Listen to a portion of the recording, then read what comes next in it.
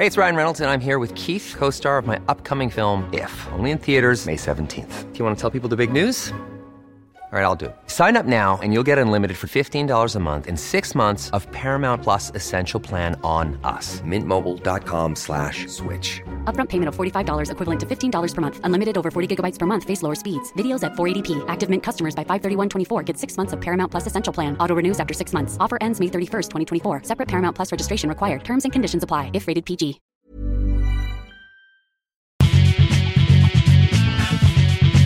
Welcome to the Beauty Podcast with me, Emma G, and this is a very exciting podcast for two reasons. The first being that this is the first Sunday published podcast. You've been emailing in and you've asked me to switch it from Monday to Sunday so that I can keep you company on a Sunday afternoon. Your wish is my command. The second exciting bit of news is that my guest is the fabulous Sali Hughes, who invited me to Brighton, which is lovely because I used to live there and I hadn't been there in a very, very long time, to chat to her, among many other things, about the launch of her second book, Pretty Iconic. I actually received this book yesterday and have not put it down. I urge everybody to go and pick up this book. It is brilliant and I'm thoroughly enjoying working my way through it. In this podcast, we talk about an awful lot. We talk about her writing process. I'm always incredibly fascinated to find out what it is that makes people tick, particularly creative people. We talk about sucky in tights, and the link is in the show notes to her sucky in tights of choice. We talk about school reunions, and in fact we talk about so much that I've had to split it into 2 episodes. So this will be part 1 and part 2 will be arriving next Sunday. I don't see any point in saying much more. All of the links to Sali are in the show notes, including all the links to her various columns in the Guardian Weekend, the pool, the tights that she mentions. I've also included the links to her YouTube channel, sallyhughesbeauty.com, and also a link to Soho Radio, where she has a show with India Knight. So, without any further ado, please enjoy the Beauty Podcast with me, Emma G, featuring Sali Hughes.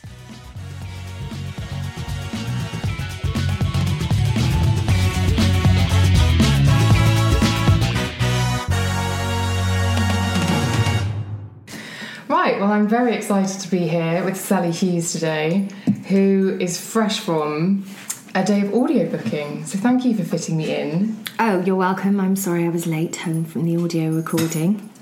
Absolutely. Hopefully I'll still have a voice left. Well, that's my only concern. It's just as well you're lubricating it. I am. I'm lubricating myself with some Malbec, as is my wont. The lube of champions. It is the lube of champions. So you've been audiobooking because you have a book coming out, which, well... That's my... Can I just say, for the benefit of listeners, that that's my dog eating something under the table and not my bodily noise. Or mine. Yeah. So Pretty Iconic is the follow-up to Pretty Honest. Mm-hmm. And what can people expect? I'm sure that a lot of people will have read Pretty Honest and loved it. Well, it's a very, very different book from Pretty Honest. So Pretty Honest was sort of like a sort of downloading of many years' information. And I really wanted to just write a beauty book about real life instead. I just felt that most beauty books were either for professionals or for super disciplined kind of, would make a face mask at home sort of people, and I don't know any of those people. And so I wanted to write a beauty book for real life situations, which hopefully I did. What Pretty Iconic is it's just about products. So in Pretty Honest, I kind of skirted around specific products because it's a book. You don't... The job of recommending new and exciting products or the best products is really journalism or blogging. It shouldn't appear in a book. A book is permanent, and by the time a book comes out, you'll want to change things. You'll want to change product recommendations because there are new and better things out there. This book is about product, but it's about timeless products. It's about the products that are icons. So it's not a shopping guide. It's not go and get these products, they are the best. It is a slightly memoirish look at the products that have been the most important in history, either to me personally or to the beauty world at large. Have you read Stephen King's book about writing? Yes. Is it like that, but your version with beauty? Ooh, do you know what it's more like? It's more like Nigel Slater's Eating for England, if anyone has ever read that. So there are around 250 chapters, and each chapter is a beauty product. And so, for example, there's a chapter just on Touche Éclat, and there's a chapter just on Chanel No. 5, but there's also a chapter on Mr. Matey, and there's also a chapter on Brill Cream. And in each chapter, I talk about why this product matters. And sometimes it's just to me personally. Sometimes it's because they changed what we used thereafter. Advanced Night Repair by Estee Lauder is one of those examples that sort of changed how we saw skincare. And yes, I hope...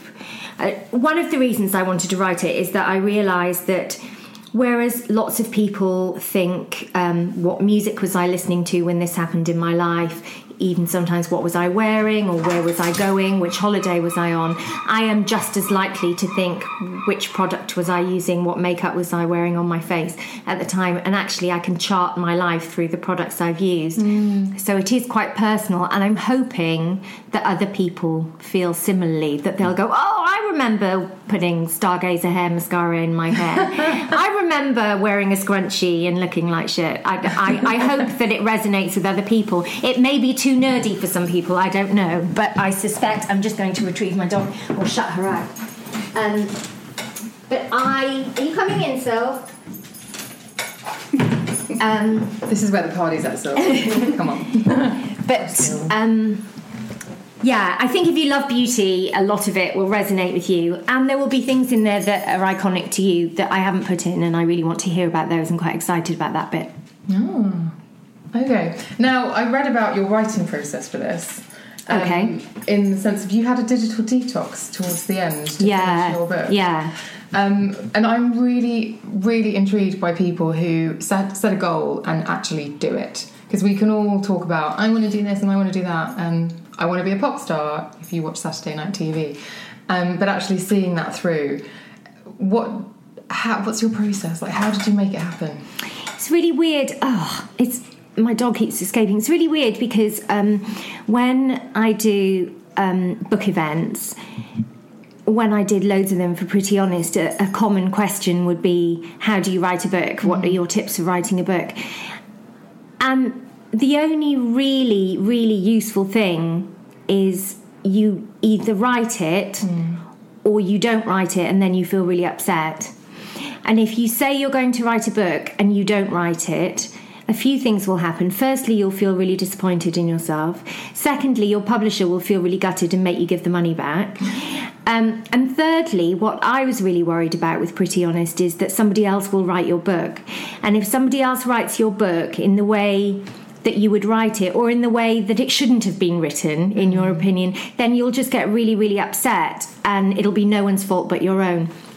I remember when Pretty Honest came out, somebody slightly indiscreet in this industry was with somebody else in this industry, with another writer, and they said, I should have written that book. I should have written Pretty Honest. And it's like, yeah, but you didn't. You didn't. I did. Yeah. I wrote it. And I think you have to take that view. You have to think, is it important to me personally that I write it? And if it is important to you, you just do it. And if you don't do it, you're gutted. But obviously that's easier said than done. Obviously you need some kind of process. I found, as a journalist, I've been a journalist for 20 years. I've only been an author for a few years. And so my habits are really ingrained. And the thing about books is, never tell a journalist they have a year to write a book. Never tell a journalist they're writing a book. It's too intimidating. So what I did, especially with Pretty Honest, and to some degree with Pretty Iconic, is I filed features every couple of days. I just saw chapters as features, and I walked away from them. As soon as I'd filed them, I forgot about them. And that is the best way for me as a journalist to work, because I need deadlines. I need to know people are expecting things from me at a certain time. I need to use up the time I have, not plan it very, very sensibly.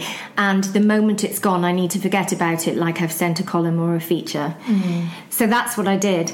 I didn't deliver a book. I delivered chunks. Interesting. And it's true, isn't it? A lot of it's like a to-do list. Yeah. Break down. Yeah. Pretty honest, I pretty much delivered, I think I delivered sort of two chapters, 2 features every few days for a few months, and that's how I did it, and I found I was able to do it that way. But for months and months and months I did bugger all, and the only reason I started was one day this woman on Twitter, this very nice woman on Twitter, tweeted me and said, "I'm so excited, I've just pre-ordered your book." And at that point I hadn't started, this is pretty honest, I hadn't even started writing, and I felt sick. I thought I was going to hurl on my computer. I was so panicky. And that's when I said to my agent, "I can't write a book." And she said, "Of course you can't, you're a journalist, you write features." So that's what I did. So that's a brilliant piece of advice. I would definitely do that. And if you have never written, if you're not a journalist and you're not an author and you just have a longing to write, you need to write. Writers write. And you need to get up every day and write something, whether it's a blog post, whether it's a long diary entry, you need to write. Because if you wait for the opportunity to write a perfect book or write a perfect piece of journalism, it will never happen. You just need to write stuff down, and then you are a writer. I read another article or another interview of yours where you did say, if you want to get into journalism, start a blog, start writing. Don't want, do. Yeah, well, people will often say to you at parties, "Oh, I really want to be a journalist. How can I be a journalist?" And you say, "Oh, what do you write?" And they say, "I was really good at English at school." And you think, well, lots of people were good at English, but actually not many people get up and write stuff down, and anybody can do that. You don't have to be a paid journalist. And that's why I really respect bloggers who've kind of hit it big, because they get up and they write their words. And good things happen to people who keep practicing and keep writing good stuff. Sometimes with writers there seem to be lots of different types, but you can have a writer who's a brilliant writer sit in front of them and they talk gobbledygook, or you can have someone who's wonderfully articulate in the flesh, but then when they try to write it's all flowery. You have it nailed in both compartments. Thanks, man. Well, you're a great writer. By the way, I have to ask, are you wearing Ruby Woo? No, I'm not. I'm wearing Burberry Military Red, which is my new jam. Yes, it's very, very pleasing I love on it. the eye. Ruby Woo's a bit blue for me. It's in the book, though. Yeah, it's one of those things that, so if someone's sitting in front of me wearing a red lipstick and I think it might be Ruby Woo, it's almost like, it's like beauty journalists who talk about face masks, and instead of talking about the stuff going into your face, you just go, it's like a trademark. I reckon Ruby Woo would be good on you, though. I'm not good with it. I'm not good with a red lip. Really? Well, I try to go... Remember when J-Lo started? It was all pale skin, big lips. She's better now, honey-toned, right? Well, she's amazing anyway. That's me on record saying I'm trying to be like Jennifer Lopez. But sometimes... Yeah. Edit point. Yeah, take that. That doesn't sound serious. But to that point of being articulate in both forms, people love reading you, but they also love hearing you. And I find myself listening to in the bathroom as a podcast.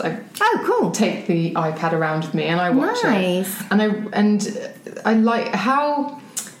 When did you know that you were good at both, and how were you able to capitalise on both?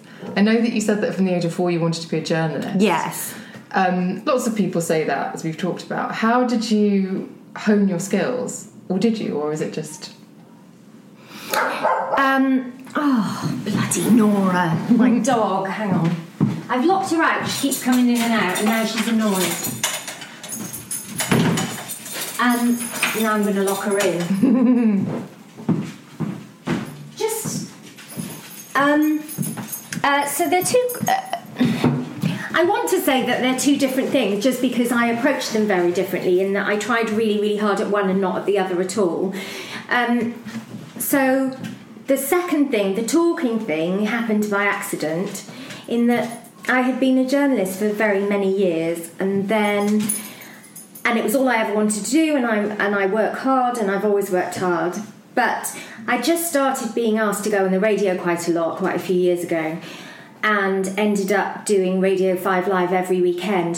I just did a review slot, and I just think gradually I got all right at it, and I didn't find it that hard. But I do think that when I do radio and when I do in the bathroom and when I make videos, that is basically me. So I don't think I've practiced being good at talking, but I have made sure that I remain myself, and I think that's probably appealing if you come from a base position of thinking I'm an alright person. If you don't like me, you won't like any of the broadcasting because I'm exactly the same. Right. But if you do like me, I guess it's reassuring to know I am exactly the same. Yeah. So I think I sound like myself, and maybe that's a skill, or maybe it just comes naturally, I'm not sure. Whereas writing, obviously I've been doing it for a long time and I've got better and better, as you should, throughout your career. But the talking thing, I don't know, obviously I'm quite gobby. But yeah, I think the secret is to just be yourself. I think people can spot if you're a phony. Yes. Now, I've seen you at events and I've watched your videos a lot, and I've seen you interview people and be on shows with people, and you're unwavering. Like you do have a very strong sense of self. That's how it comes across. I'm not going to tell you who you are. Do you think that's part of the magic? I can't imagine you being... The reason I said I can't imagine you changing your opinion because of what someone else... No, I would never change my opinion. No. I mean, I change my opinion naturally all the time, but I would never allow someone else to change my opinion. Yeah. No, I've walked out on magazines who've changed my opinion in opinion columns. I would never do that because 95% of my job is my opinion on things. So if you need a certain opinion and it doesn't tally with mine, don't hire me, is my view. And if somebody hires me to express my opinion, then it has to be my opinion. I would never... Also, I just get too much shit online from people about my opinion, so I better believe in it. I better come from a base position of believing it, because if I don't believe it, then I'll be really furious someone's having a go at me and I won't be able to stand my ground. So yeah, I wouldn't change my opinion. So I suppose I do have quite a strong sense of self, but I think that kind of happens to you when you're in your 40s. I'm 42 in February, and I do think sort of from mid-30s onwards you become less apologetic for who you are and much more accepting of the fact that not everyone will like you, and that's okay. Do you notice those landmarks? Do you think, oh yeah, I would have been upset about that X number of years ago? Oh yeah, of course. So in my 20s, and I think this is probably quite true for lots of people, I hope it is anyway because I've written about it, but this thing in your 20s where you go to a party or you go for a lunch or you go on a date, and then you sort of play and replay the tape of what happened in your head. Yes. And you think, God, that was so embarrassing, I can't believe I said that, I can't believe I did that, I sounded like a bit of a dick then, that, I bet they thought I was this, I bet they thought I was that. But as you get older, you just sort of think, fuck it, like it doesn't really matter, because I have enough people in my life who I love and who love me that I don't need to bend who I am in order to attract new people. And I think that's true of me in the beauty industry, to be honest. I don't think I'm very popular, it has to be said.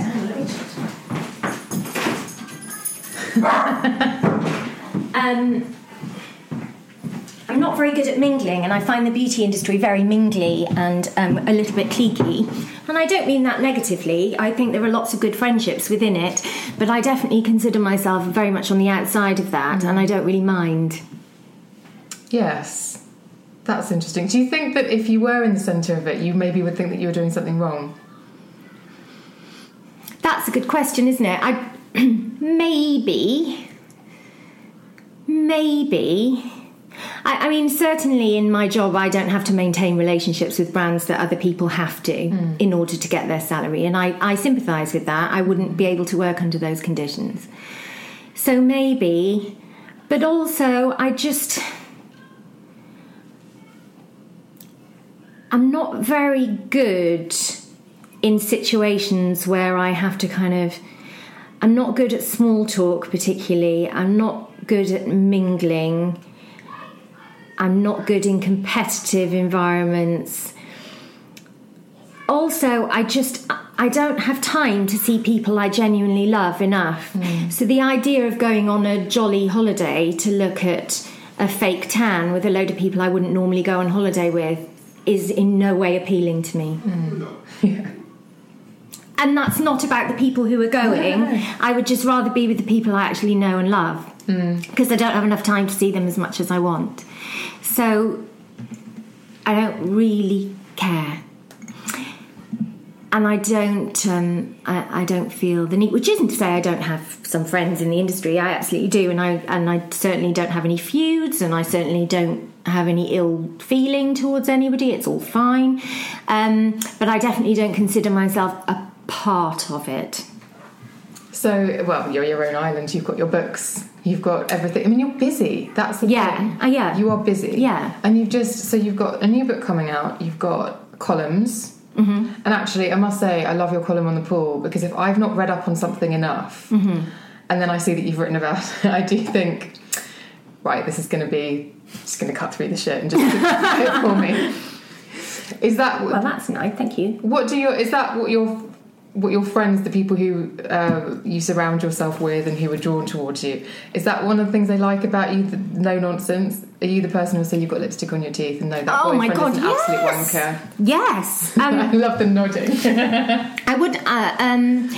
I wouldn't be so insensitive to say to somebody I love that their boyfriend's an absolute wanker unless there had been gross misconduct, like something really serious. But I would definitely tell somebody if they had lipstick on their teeth. I would definitely tell them if they had spinach in their teeth. And eye bogus is a big one for me, but that's as an eyeliner wearer. Oh yeah, eye sick is the pits. And men with brie corners. Brie corners. I know, those little. I've never seen a woman with brie corners, but some men get brie corners, which is that kind of. Have you come over a bit strange? I've never It's heard rotten, that isn't it? Expression before. It's like a collection of whiteness in the corners of one's mouth. Women don't seem to have it. I don't know what the science is behind that. But anyway. I'm willing to fund the study. What was I saying? Yes, no, I am no bullshit, and I think that readers have that expectation of my writing, and so it's good to be obliged, not to fanny around, because that's what they expect of me, so I can't really do it. And I also like it. I watched the Marion Keyes interview, and I flipping love that woman. And I just listen to her voice all day. I can't really talk about Marion Keyes without crying, because I love her so much. And what I noticed there is she's so open and spilling everything. And I feel like she's my best friend now because of your interview with her. She's amazing. And what was lovely is that I could totally imagine getting completely drawn into Marion. But when you were sitting with her, you were actually pulling out more by sort of staying. It would have been really easy at some points to like tap her on the shoulder and go, oh, babe. But she actually just shared so much. It was incredible. She's amazing, Marion. I think hopefully people know they can trust me, and although I'm no bullshit, I'm really not very judgmental. That's the other thing. I'm not a particularly judgmental person. I've done all of the things, all of the bad things, and it's all fine. I don't feel embarrassed about that. So I think people can talk to me, hopefully, about messiness in their lives, and I might be concerned if it's damaged them. Well, I would be concerned if it damaged them, but I don't have any sort of moral or ethical concern, because I just think good people make bad decisions all the time, or make mistakes, or mess up, and I never feel I never really feel any sort of judgment towards them. So maybe that's why they say the things. Also, I've written about lots of my mess ups. I've written about the fact that I've had an abortion. I've written, I've always been, sweary on the radio, on our radio show, and I've spoken about my past and running away from home and being homeless and all that stuff. So I think people know that I'm a deeply flawed individual, and it's kind of fine. Is that flawed, or is that? Well, I don't. I think it's fine. Yeah. I really don't feel like. I don't feel ashamed or anything, but I think lots of people do feel ashamed of those things, right. And because they know that I don't, that it's a safe place to reveal them, or talk about them. This is true, and one of the other quotes I saw was "Don't get it right, get it rich." Oh, it's like all you need to know if you want to write, yeah. Which is also a little bit like that of don't strive to be perfect. You don't have to be perfect. No, it's a hiding to nothing. It's awful. People who. It really is the best advice for all writers, and sometimes I have to give it to myself. I think all writers suffer from, it has to be so good, I can't, and you just feel kind of paralysed by a blank page on your word processor. But the only way out is through, and what you have to do is just write stuff down and make it good later. Because until you write stuff down, there is nothing. And so just get it down, edit, tweak, rewrite, and you'll end up with some vague approximation of what you wanted originally. Or it might be really great. But either way, it's never happening unless you write stuff down. So you just have to start writing. Yeah, I must admit, I've written so many things over the years, and I thought, I just got to get it done because there's a deadline. And then you go back years later and you read it, and you're like, you're quite surprised. That's all right. Yeah, of course. That happens a lot. You thought it was nonsense. Yeah, it happens a lot. My turn of phrase. Yeah. Actually, it's quite good. Yeah. Now, we've talked about this shit because honestly, that's how I feel about the Paul columns, particularly the Madonna one. I was like, what's all this nonsense? You like Madonna, don't you? Like me. I think Madonna's incredible. Yeah. I think she's really incredible. She's everything. And it's just all that nonsense about because of her age, and that's... Oh, it makes me wild. I think she should... It makes me wild. Yeah, well, it makes me livid. Expand. Well, I think Madonna, fine if you don't like Madonna, it's absolutely fine. I mean, you're wrong, but it's fine. But, no judgment. But what I hate is if the best you've got in not liking Madonna is that she should know better at her age than to wear that, than to go out with him, than to dance like that. She shouldn't be doing that at her age. If that's the best you've got, then I judge you far more harshly than I could ever judge her. If that's all you've got, you've shown your ass really badly, far more than she would. It's awful. It's awful. I'm embarrassed for anyone who holds. She's the queen of everything. Talking about going back to Pretty Honest, actually, I read that you cried at a lot of the book events when you had to. Did I? It said that you were crying at launches. I think talking about other things or other people, you're fine, but talking about yourself. Oh yeah, no, it's unbearable. Emotional. Yeah, it's unbearable. And Marion Keyes. Yes. Yeah, I find it unbearable. I cried at my launch party, and it remains like not actual tears but voice croaking, and it remains one of the most embarrassing moments of my life. I'm horrified by it. Is that the tape that you replay in the wee hours of the night? I haven't done recently, but yes, I was certainly disgusted with myself for about 3 weeks afterwards, like horrified, and wished that it had never happened. To the point where my book launch party is on 24th of October, and I'm strongly considering not saying anything, just in case. I feel overwhelmed, but I don't like everybody looking at me, which I know sounds mad because my picture's in the Guardian Weekend and I make videos and things. But because I'm a journalist, I focus on what's around me and the people I'm interviewing and the subject I'm talking about. I don't really want to be the thing. I don't really like being the thing. I would hate to be famous, for example. Which leads me on to another category of questions, which is through your journalism, through doing your job, which you're not going on to be a TV presenter, but you're on all these channels. You have amassed an audience who look up to you, and some people would say that you are a celebrity beauty writer, celebrity beauty editor. I don't think they would. Really? No, I don't think they would. I think, I think certain brands... Well, I know that brands call me an influencer, but I think that's very different. I don't think... When I get stopped in the street, and it happens fairly frequently, they're readers who read my column. They're not general public. They're people who are really engaged with the kind of thing I do.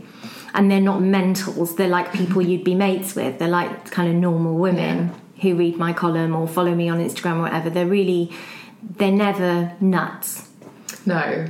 But when you suddenly look at your Twitter following and it's growing, and all of a sudden that audience means that brands are looking at you in a different way, how do you kind of cope with that? How do you manage that with people really relying on your opinion? They say with fame comes responsibility. Britney can't go out tripping off her tits because she's got young fans back in the day. Is there responsibility for you when you've got all these people who really do hang on what you write? I take people's money extremely seriously, really, really seriously. Quite often there are products I want to put in my column that are quite expensive, and I really agonise over it. I think, is it worth it? So it has to be something I really, really would put my own money on that it will work for you. So the last example I can think of that is, say, BioEffect. I really love BioEffect. I think that the benefits of BioEffect are really, really noticeable. So it's insane money, but I'm prepared to put it in The Guardian. But there are loads of things week by week that I really, really like that I wouldn't put in because I just can't handle people shouting at me that they've spent 70 quid on a moisturiser and they don't like it. So I take that really seriously, but then I would put it on Instagram. But just for a Guardian audience, I can't always face it, I have to say. So I do take that. Here's a cool fact. A crocodile can't stick out its tongue. Another cool fact, you can get short-term health insurance for a month or just under a year in some states. United Healthcare short-term insurance plans are designed for people who are between jobs, coming off their parents' plan, or turning a side hustle into a full-time gig. Underwritten by Golden Rule Insurance Company, they offer flexible, budget-friendly coverage with access to a nationwide network of doctors and hospitals. Get more cool facts about United Healthcare short-term plans at uh1.com. Hey, I'm Ryan Reynolds. Recently, I asked Mint Mobile's legal team if big wireless companies are allowed to raise prices due to inflation. They said yes. And then when I asked if raising prices technically violates those onerous 2-year contracts, they said, "What the f*** are you talking about, you insane Hollywood ass?" So to recap, we're cutting the price of Mint Unlimited from $30 a month to just $15 a month. Give it a try at mintmobile.com/switch. $45 up front for 3 months plus taxes and fees. Promo rate for new customers for limited time. Unlimited more than 40 gigabytes per month. Slows full terms at mintmobile.com. Really seriously. Whereas I think on a woman's glossy, you can just put in what you like and not really give a hoot about whether readers can afford it or not. Isn't that what they call aspirational? Yeah, so I do worry about that because the thing is, I'm wearing like a Burberry lipstick today. I think it's about 25 quid, 24 quid. Now, for lots of women, that's an evening's babysitter. I think that's a lot of money. And I don't ever want to be a journalist who forgets that that's loads of money. And that is, for some women, the opportunity to go out with their husband for the evening for the first time in weeks or months. And you kind of think, is it going to make her feel as nice? And you have to really weigh it up in your head. And I do that a lot. So I do feel huge responsibility when it comes to that. I also don't Google myself ever. I'm terrified. So I would never. That's the other side of it. I have loads of blockers on my internet browser. So occasionally I have to Google my name and a product name to see if I've already mentioned it, and I don't want to mention it again so soon or whatever. So in those situations I have to do it. So I've got loads of blockers, so I don't see anything from Mumsnet. I don't see anything of Twitter that doesn't have my name atted. So if someone's atted me, obviously I see it, but if someone has just written my name, I never want to see it ever. I don't want to read threads on Mumsnet. except for some reason people feel the need to tell me about them and link to them on Twitter, which really upsets me. I don't want to read the bad stuff. I don't read book reviews or anything like that unless someone tweets them to me. And the reason for that is not because I'm hyper sensitive and I can't handle the idea of somebody hating me. I am perfectly prepared to accept, and I totally understand that lots of people won't like me and that lots of people will slag me off. That's so fine. I just don't want to read it. I just don't think I need to be confronted with it. I don't see why I should read a load of women laughing at the way I spell my name, or I don't see why I should read some men saying I don't look as good as I did 5 years ago. I don't see why I need to read that on a weekend when I'm meant to be hanging out with my kids or writing, or it just bums me out. I don't want to see it. So I think it's a thin end of the wedge if you start getting too into your status and too into your influence, because if you start seeking out the good, you'll just come across so bad and you'll just get mashed in the head, whereas I generally don't want to see it ever. I'd rather think lots of people don't like me, they're doing it over there, I'll never meet them or read it. Just makes me feel more at peace. Yeah, it just makes me feel more at pease. Yeah, just you always stand as far away from the girls who are being all nasty in the playground and just so you can't hear them. Yeah, and maybe they think their reasons are valid.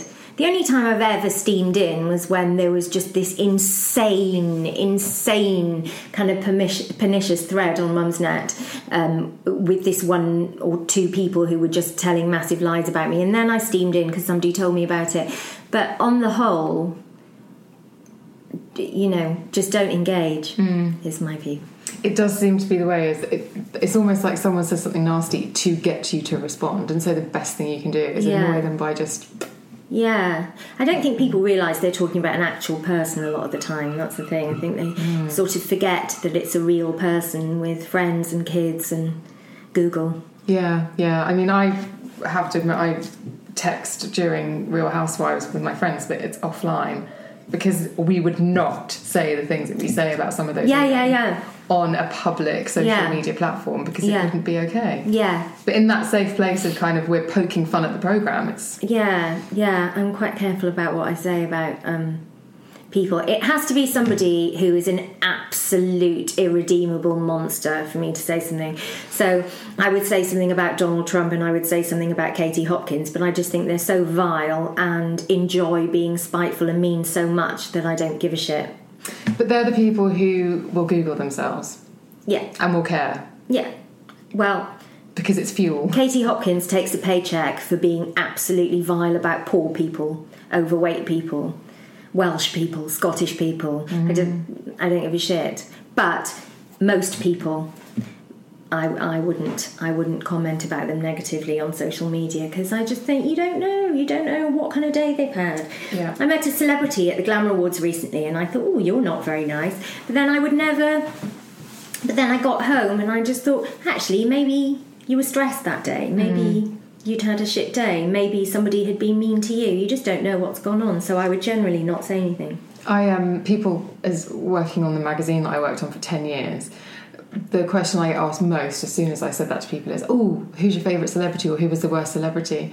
And I always just have to say, I saw a snapshot. I saw them on a photo shoot. Yeah, no, that's really true. It's like a Polaroid. You can sometimes catch someone at a bad angle. So my experience on that day was, they seemed easy to work with. Or they were hungry. No, that's really true. And the same goes for interviews. People always say, who's the nicest person you've ever interviewed? Who's the most awful person you've ever interviewed? And all I can really say is who was either the most professional or the best at being interviewed. That's all I can say. Yes, because it's nice when someone is engaged and prepared to be interviewed. Absolutely. When they're like looking at you going, yep, come on then. Yeah. And you've exhausted all 10 questions within a minute. You're like... When people are really good at being interviews, I admire and respect it, and I do spread the word because I just think kudos for being so professional. Well, precisely. Now, another quote is, I know what image I want to project, which I really warmed to, because this is about your clothes and how you dress, and you realise the things that suit you, the things that don't suit you, and what you want to project. Now... I'm ashamed to say it, but I'm someone who the majority of the time dresses for comfort. And It's nothing to be ashamed of, so do I. Hence the cardigan and the rather loose whatever today. But yours, well, you do dress for comfort, but you also walked into a room and RuPaul called you chic. He did, and it was one of the best moments of my life, Right. I have to say. So It was a really great moment, and I think we should just pause to reflect on it. yeah, Yeah, no, it was amazing. Like I weed almost. you would. Yeah. I mean, to be fair, I had spent 2 hours getting ready for RuPaul, so like, In the workroom. it wasn't like I fell out of bed in an Erdem skirt and like loads of makeup and really good hair. But I can imagine because I mean he's 8 feet tall or something. Yeah. Even as a man without the heels on, and I can just imagine. God, Sally, you're so chic. Yeah, he said, "You're so fucking chic. Look at you." I was like, ah. Just would have exploded. Yeah, no, I was over the moon. It was a great moment. So I know what image I want to project. Is that something that you were really conscious about doing? I don't want to make you sound like someone from the hills. He's like, tomorrow I'm going to be dominatrix secretary. But was that just over a period of time, just like, this is my comfort zone? No, I've always liked clothes, and I've always been able to put stuff together. In the way, my friend Deborah, who actually is my business partner on the website, she's amazing. Deborah will say to you, she cannot dress for shit, and I always say, but I don't get it. It's so easy. Just put an outfit together. What's the problem? And she said, can you make flat pack furniture? And I'm like, no. And she said, well, to me, putting together outfits is like putting together flat pack furniture is for you. Your brain either works like that or it doesn't. And I cannot put together flat pack furniture. I just burn it, leave it. But I can dress. You can. RuPaul called you chic. Let's take another moment. Let's just take another moment. In fact, podcast is over. Let's just leave that dangling. Let's get the champagne. Let's just leave that lingering for everyone. But I've always loved clothes, and my mother dresses well, and I was brought up in a house full of boys where I just craved femininity and clothes. So as soon as I could dress myself and not in their clothes, I did. But also I know what doesn't suit me. There's loads of things that other people look amazing in that I wouldn't touch. I don't wear sleeveless things ever. See, I wish that was the case, but I am the person who wants to have the body I don't have.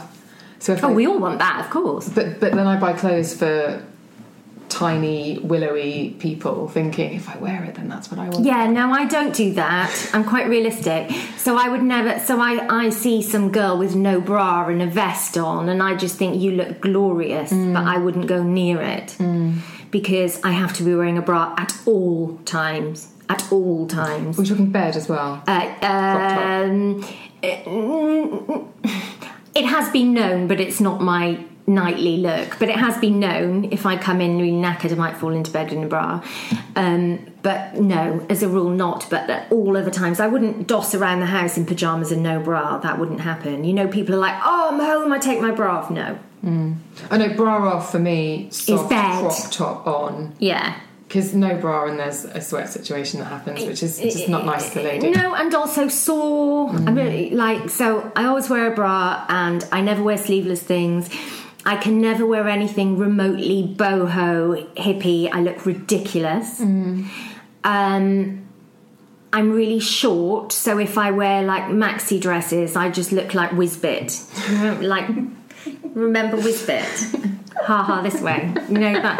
I look like that, or I look like a sort of wigwam. Right. So I can't wear maxi dresses. Me, that I look like a busty wigwam. Yeah, well, I've got massive knockers as well, especially for a little person. So that's a bad look for me. I don't wear anything kind of hippie-ish. I like things that are neat, and I like things that are chic. And also pastels, man. Like, I just look horrible in pastels. Like, horrible. Also, I don't wear flat shoes. You don't? I wear trainers, but I wouldn't wear a flat shoe. When you wear trainers, do you feel a little bit bouncy? Do you feel... Because I feel quite short. I'm 5'4". So I'm 5'3". So I'm always in a heel. And when I wear trainers, I feel, I'm casual today. But I think the whole time I'm trying to make my neck longer. So it ends up just hurting. Well, I quite like being short. I don't mind being short, so I don't mind feeling short. But I don't quite feel so powerful in flats. Maybe I don't know, and I feel a bit dumpy. I think I'm not so worried about the height, but I feel a bit squat and dumpy. So I've got trainers on now, but I've got Isabel Marant wedge trainers on. Yeah. So I like a little bit of a lift. Love a wedge trainer. Yeah, love a wedge trainer. So I don't wear flats. I don't own any shoes that are flat. Interesting. Not even a Converse. No. Also, I'd be really interested to know if any of your listeners share this view, because I think I'm a freak. Converse, even in the height of summer, make my feet really cold. And I think they do something. They cut off my circulation. But every pair of Converse I've had, my feet get freezing in a way they don't with other shoes. That's interesting. I don't know what it is. And it's not that they're canvas, because I have other trainers, but they make my feet bloody freezing. I don't know what that is. Again, I will fund... Also, Spanx. Can I just briefly talk about Spanx? Because I'd like to know if any of your listeners share this. Spanx make my stomach stick out far more than it would without them. It makes my stomach ache and then puff up. Like, really stick out. Is it the compression? I think it's the compression. It's the compression. You know, like when you get on an aeroplane and you gain 2 dress sizes in the air? Or is that just me? So no, that's usually me and the salty peanuts and the champagne. Yeah, so I get off a plane and I've literally grown 2 dress sizes. I'm enormous. That's what Spanx do to me. But not other sucky-in tights, just Spanx. Okay. Yes, I have a problem with Spanx anyway. Because all my tights are sucky-in. But Spanx specifically make me bloat. Ever since they invented sucky-in tights, I don't understand why other tights still exist. No, thank you, no. So why do people have tights that don't suck in? Why? Who are these people who are so lean? They're dancers. Because it's not a fat thing; it's a loose thing. it's like a mobile stomach thing. Yes. Why would you not have a straight line? It's weird, isn't it, that? I don't understand. There are certain things, and if I've accidentally bought tights without the sucky-in technology, TM, I just think this is absolutely nonsense. Have we gone back to the dark ages? Can I share with you the best sucky-in tights in the world? Please do. And I really have tried them all. This link will be going in the show notes. The best sucky-in tights in the world come from Phoenix, and they are Aura Blue Super Shock tights. And yeah, they're called Super Shock Up tights, and they suck in thighs, arse. Well, they lift your ass. They don't suck in your ass. They lift your ass. They suck in your thighs. They suck in your belly, and they don't make you bloat, and they don't hurt. And they don't make your boobs massive. No, they don't. Push everything up. No, they don't hurt. They don't give you fat back. They're amazing. They're absolutely amazing. And now every time I go to London, I have to go into Phoenix to get some more because I live in proper fear that they're going to be discontinued. I've got about 30 pairs. I think that sounds like good sense. They're amazing. They're about 16 quid. They're so good. Buying some because we're in October. They're better than Walford. They're better than Falk. They're better than Spanx. They're better than any sucky-in tight I've ever tried. They're amazing. I'm so happy to know this information because I had a really good pair of sucky-in tights and then I laddered them. Oh, blues. No, so I've got like literally dozens of these tights specifically. They're so good. But Spanx, yes, Spanx are a weird thing. Just make me really fat. It's such an odd thing. Well, I mean, the shorts... You had one job, is my view, was to not make me fat. Oh, I always apply the "you had one job" to Spectre because I'm not a big fan of the new James Bond incarnation. You had one job, keep Judi Dench alive. Yeah. But yeah, Spanx are now up there with Spectre. Aura Blue, Super Shock Up. Get involved, they're immense. Okay, and they're available at Phoenix. They are available at Phoenix. You can get them online, but not in the 60 denier, and I like a 60. So the 60 only seems to be in Phoenix. Okay.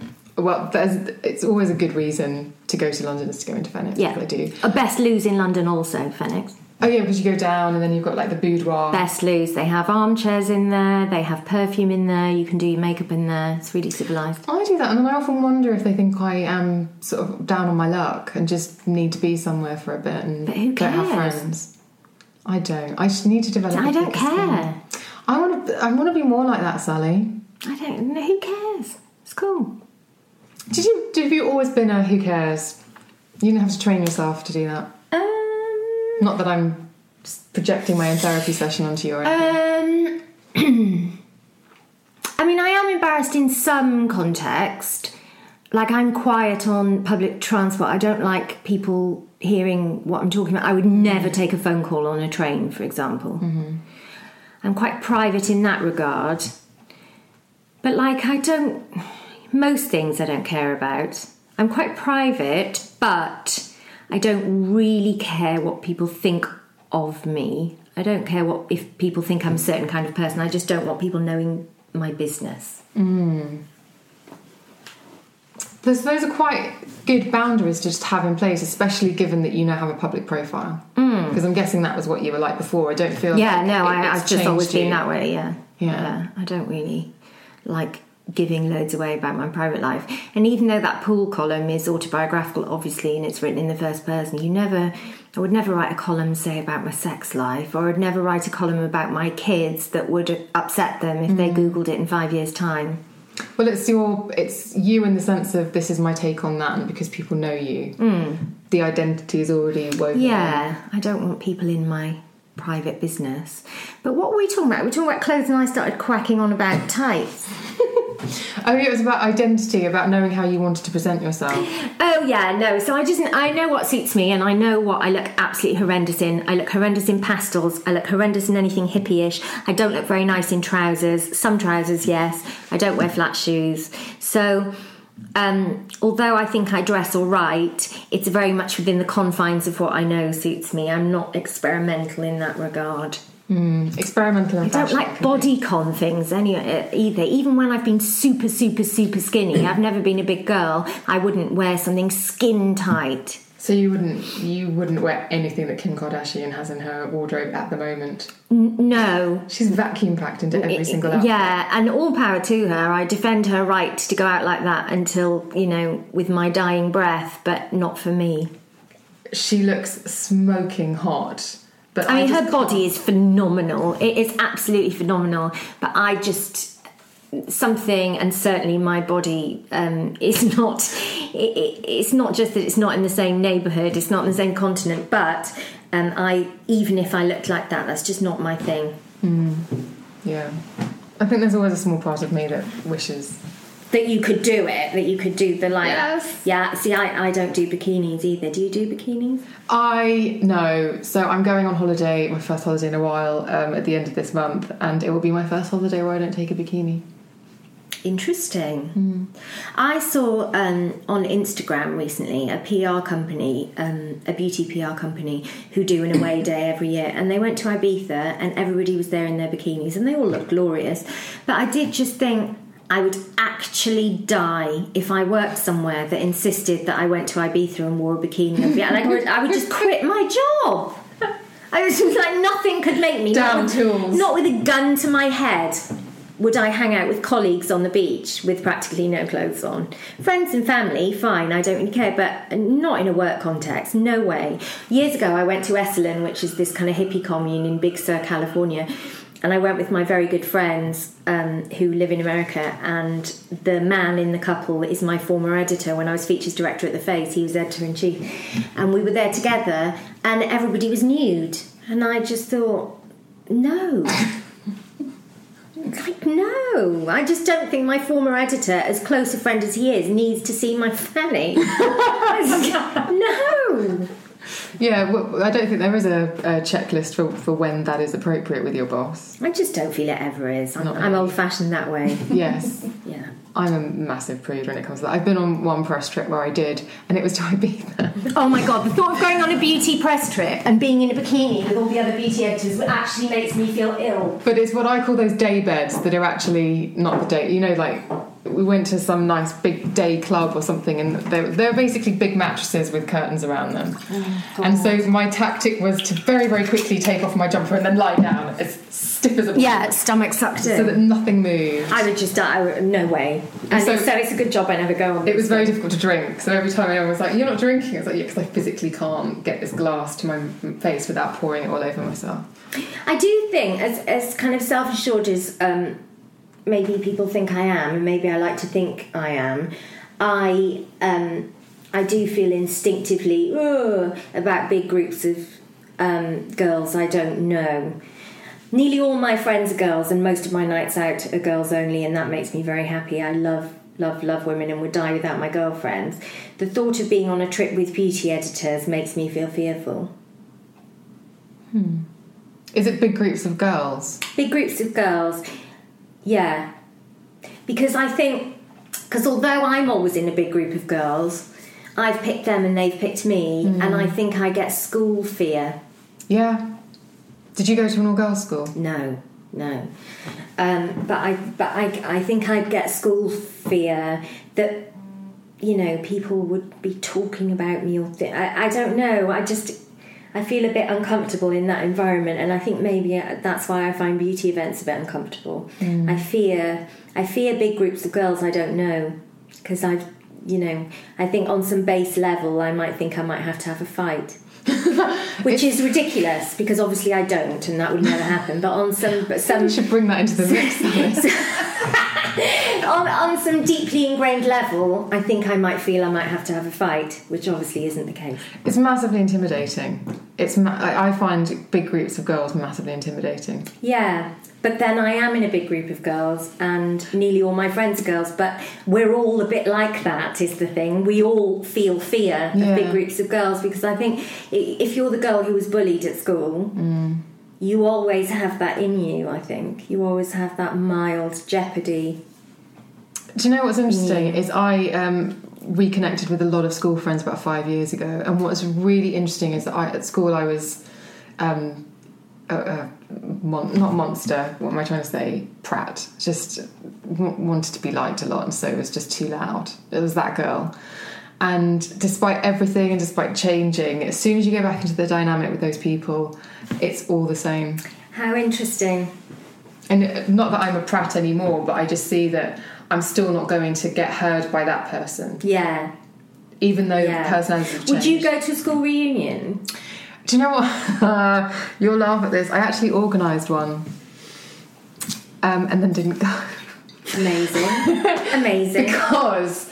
Do you know, that makes me think it's going to be something like, you know, like a horror film where you don't turn up and then burn the pub down. Like you're outside with a stick of dynamite cackling.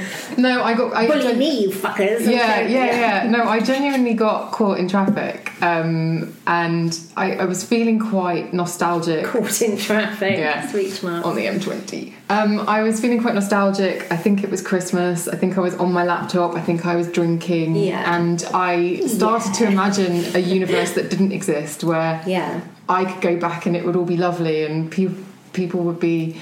And then I thought, it's too much of a risk. I'm sure people are lovely. They are, obviously, in their own little worlds. But I think once you get a dynamic together...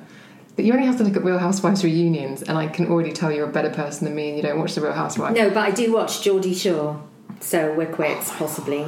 I love Geordie Shore. I fully love it.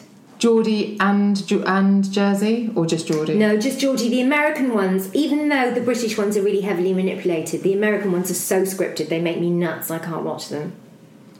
So not T.S. Coleridge's The Willing Suspension of Disbelief for you? No, and I can't watch Towie and Made in Chelsea or anything like that. They just make me nuts. They're so annoying. But I do love Geordie Shore because I find them quite weirdly charming. There is something weirdly charming about, because you're absolutely right. There's something quite guileless and sweet about them. Yes. No, I don't think... Not kind of shark-eyed, like dead-eyed Chelsea people.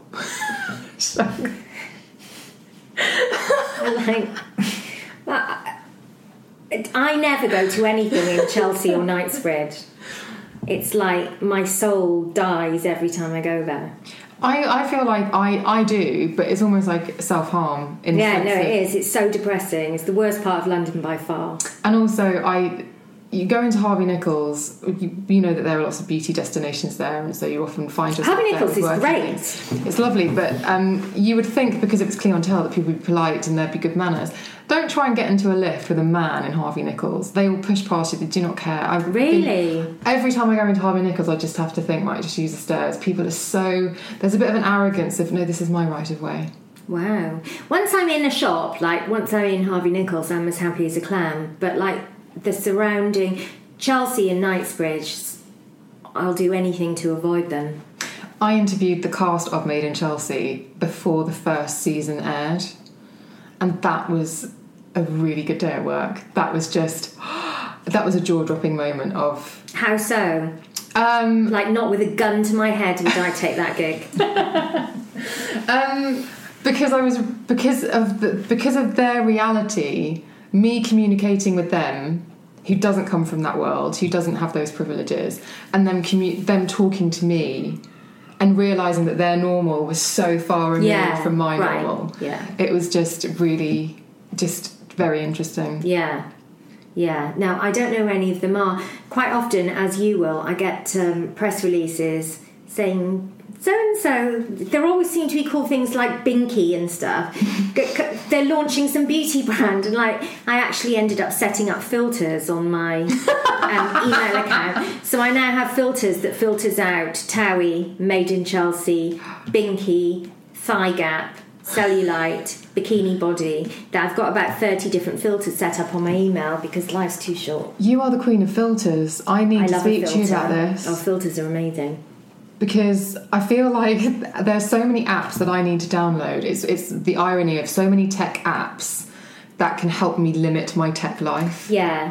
So I'm downloading apps to limit my... Yeah. But I want to get Boomerang so that I can write my emails and schedule them via Gmail so that if I think of something at 2 o'clock in the morning, it's not firing off at that time. Mm-hmm. And it's a courtesy I would like some people to extend to me. Why do you get middle of the night emails? Sometimes. From who? Work people? Yeah, or just the other day it was a 7:30 a.m. text, and I was like, right, okay, line in the sand. No, so I get woken up all the time, really, really, really early in the morning because BBC Radio rings.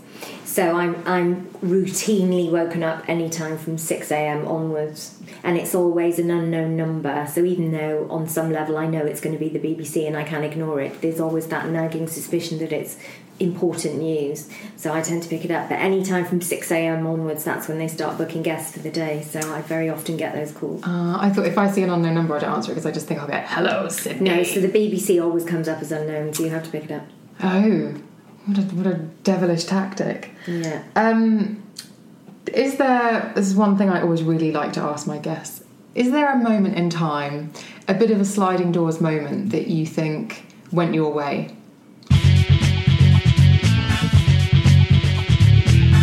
Don't be mad at me, but if you want to find out what Sally Hughes' sliding doors moment is, you are going to have to tune in to part 2 of the Beauty Podcast with Emma G featuring Sally, which will be live next Sunday. You don't want to miss it, by the way. It is a cracker. We get into our flow, we get into lots of things. We talk about hissy fits, hierarchies, the importance of spending time in the fashion cupboard, dickish behaviour, how fear manifests, and then subsequently how nerves manifest themselves, and being a good and a bad judge of character. And Sally tells me about interviewing the legend that is Dame Joan Collins, and inevitably the conversation comes back to the wondrous, fabulous RuPaul. So tune in to the next episode of the Beauty Podcast with me, Emma G, featuring Sally Hughes, to hear all of that and more. If you want to get in touch with the show, please do go to emmagunnarwardner.com, click on the little envelope, and your message will come directly into my inbox. I do try to get back to people as quickly and as promptly as I possibly can. Also, if you're listening to the show and you have some burning thoughts, why not go over to Twitter? You can find me at Emma Guns. Use the hashtag EGPodcast and let us know if you have any strong feelings, like Sally, about Converse, Spanx and Sucky and Tights, or anything else that we discussed in the show. It is so wonderful to hear from all of you, so thank you to everybody who has been getting in touch. I do listen. You asked me to change the podcast from a Monday to a Sunday, and I have done it. So anything else, any other suggestions, please do get in touch. Thank you so much for listening.